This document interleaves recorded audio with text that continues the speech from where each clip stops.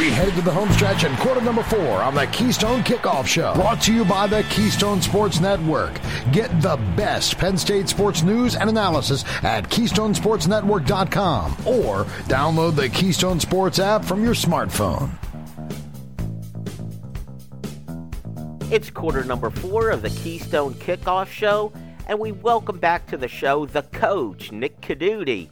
Coach, welcome back. It's great to have you on the show again. Hey, thanks for having me. I really appreciate it. Well, we always love having you on doing the video review. Just as a reminder, Coach is the one with the great film studies on the For the Bloggy YouTube channel. It's an absolute must if you're a serious Penn State football fan. So, Coach, we know Penn State struggled with the running game last year, and the video that was just released this week, you take a look at the mid-zone and wide-zone rushing attack. The focus of the video is on the combo block. Before we get started into the video review, could you give our audience a quick tutorial on the combo block? Yeah, so when you are working together, so the whole point of zone blocking is that the opportunity happens that you get to work together. You don't get solo blocks. So, for example, a center and guard may work together to block a defensive lineman to a linebacker, so on and so forth. So it allows the offense a better chance to get movement to line of scrimmage because there's 4 hands and 4 feet on somebody as opposed to 2 and 2. So what were the issues that Penn State's offensive line was having with the combo block? I think there's a few things you need to look at. Number one, I think that the different O-line coaches, different OC, they expect different things, right? There's different aiming points, different targets. I think a couple problems early on was a lack of communication. So when you zone block, you have to know exactly where you're going. You have to know exactly who you're working with, and you have to know exactly which way the play is going. And there was times that you can see in the breakdown that they were, we were sitting there and watching, and you could see that there was a confusion up front of, which lineman goes to which linebacker, so on and so forth. And so that caused a big problem because now people are trying to do other people's jobs because they don't necessarily know what's happening around them. The other thing I found was an issue was head placement. So a lot of guys talk about, head placement. Back in the days, if you were around early Joe Pa days, they block with their hands holding their jerseys, and they're blocking angles. And there's a lot to be said about that because the head placement gives you a lot of leverage for blocking. And I think that Penn State really struggled with head placement to the play side, which allowed a lot of penetration and a lot of open gaps to happen. So, it's simple stuff. It's simple, fixable, very, spring break, spring ball kind of things that you work together. I think it's easy fixes. To describe this, 2 players are double teaming one defender. Then one of the offensive linemen will release to get to the secondary defender. How's it determined which offensive lineman makes that release?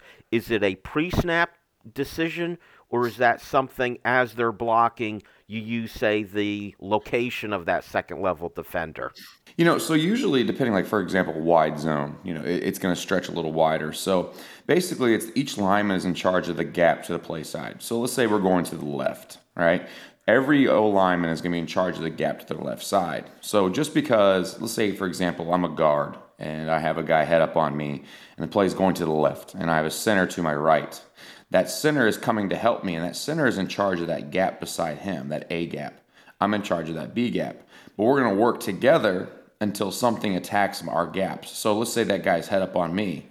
Well, that center is going to come help me block this guy until, let's say, that linebacker comes into my B gap. Well, if that linebacker comes into my B gap, that means that guy who's head up on me is going to try to fold back into A. So the thing you need to understand about football and defense is it's all gap sound. So if something leaves a gap, something's coming to a gap and vice versa. So, if I'm that guard and I'm working that guy together and all of a sudden I see that linebacker fly over into my B gap, that means the center should be taking over that guard, that defensive tackle, and now you work 2 for 2. But let's say, for example, that guy who's head up on me decides he wants to go and he wants to push himself to the outside to my B gap, and that linebacker tries to fit between the center and I. The center's in charge of that linebacker, and I'm in charge of that defensive tackle. So it's all based on what the defense does to you. So as 2 offensive linemen, you and I are reacting together to what we see. So if that linebacker is coming to my gap, I release the first defender and go get him. He goes to the other gap. That's up to you then. It's your responsibility.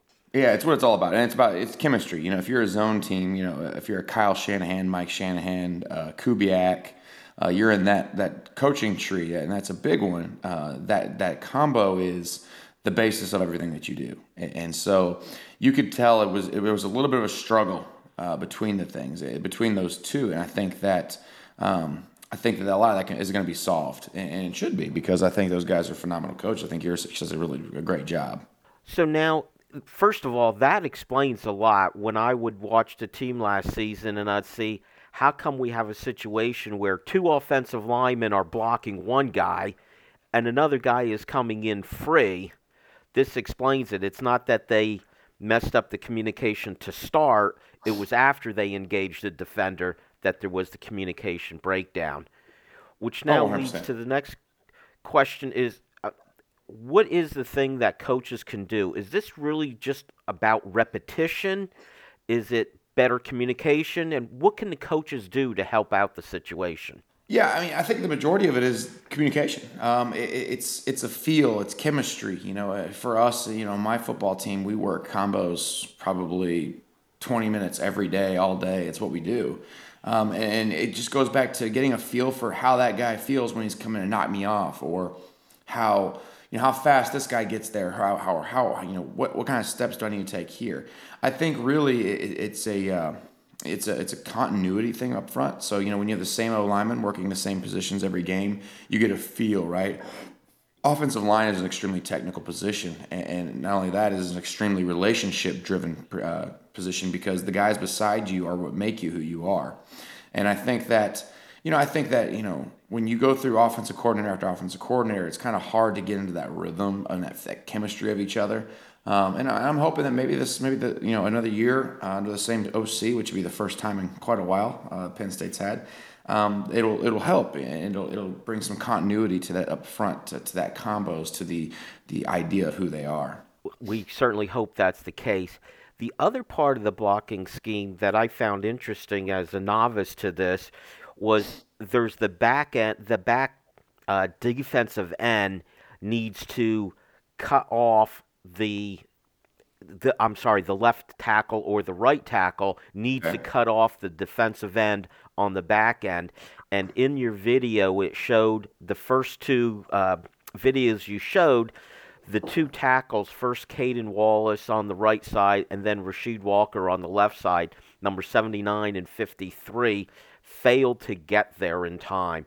What is the key for them to be successful in that technique? I think they really struggle with it this year. I think that's a big thing. I think, for a lot of people like the Shanahan offense, they do a lot of cut blocking. I know that a lot of guys will try to cut that guy down the backside. I didn't see much of that for Penn State. Maybe they weren't just confident in it. I don't know. I'm not in the meeting room, but I know that they struggled. A lot of it has to do with false stepping. Some of it has to do with head placement. There's a few things I look at on a daily, and I just say, man, what in the world are they doing? But then again, I'm not in the meeting room, and so I think that once they can kind of get that hammered out, which it can happen very easily. There's lots of ways to skin a cat, and there's a lot of ways you can cut that whole thing off. But what you have to understand about zone protection, about zone blocking, is that we're trying to build a wall, and we're trying to get movement, and then we're trying to cut you in half. Right? So I tell people, if you're going to think about zone, especially wide zone, okay, you're thinking about, I'm trying to get everyone to move to the sideline as fast as they can, and I'm going to try to cut you in half as an offense. I'm going to try to cut your defense in half.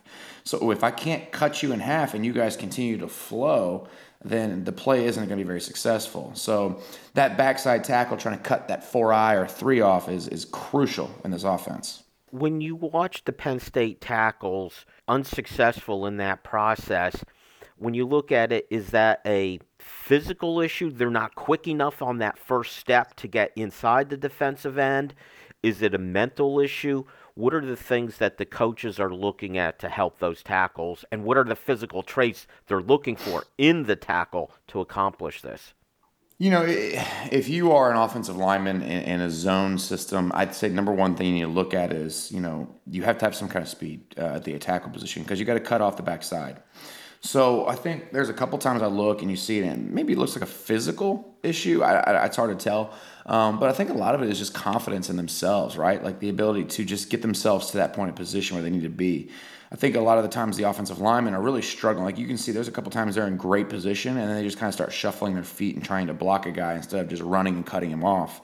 And it's almost like an uncomfort, which is pretty much what you don't want. You don't want that uncomfort. You want a comfortable situation where you can get into you want to be able to do what you need to do and know fully that this is exactly how I'm going to do it. I think that the struggle was there. Now, physically, there's a reason you're at Penn State, so you can obviously play, right? So I'm hoping that physicality and the ability isn't going to be in question at this point. We would hope not. Now, Penn State's preparing for spring practice. How important is it for them? You talked about continuity and working together on the offensive line. How important is it to set those positions as early as possible in the spring so that the communication is better come fall? I think it's a huge deal. Number one, because for me, even with my team right now, spring ball, when we get around to it, is going to be, it's all about finding the chemistry up front and who fits where and what they do.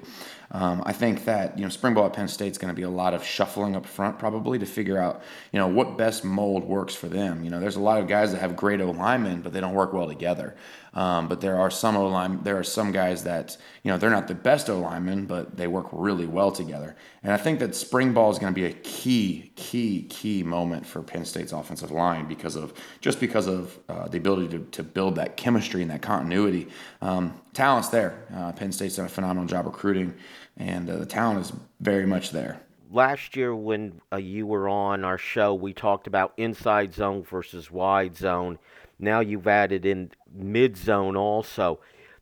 Does the choice of which way they go with that help the players at all? Is it easier one method or another? I think that they found themselves that wide zone probably wasn't the best system in the Big Ten with the offensive linemen they had. I think they kind of naturally married themselves to a mid zone just because of the way that the defenses were built in Big Ten football. And I think the other thing you have to look at is you also have to look at who you have up front, who your running back is, and what defenses you're playing against.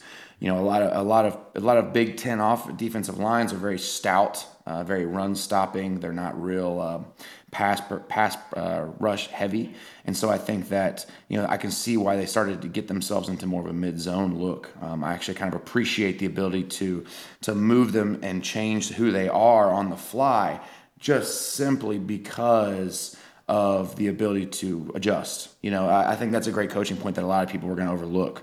I think it's pretty impressive that they ran into that and got to that point. All right, some fantastic information, Coach. Unfortunately, that's it for our show. Thank you all for listening. Make sure you join us next time on the Keystone Kickoff Show.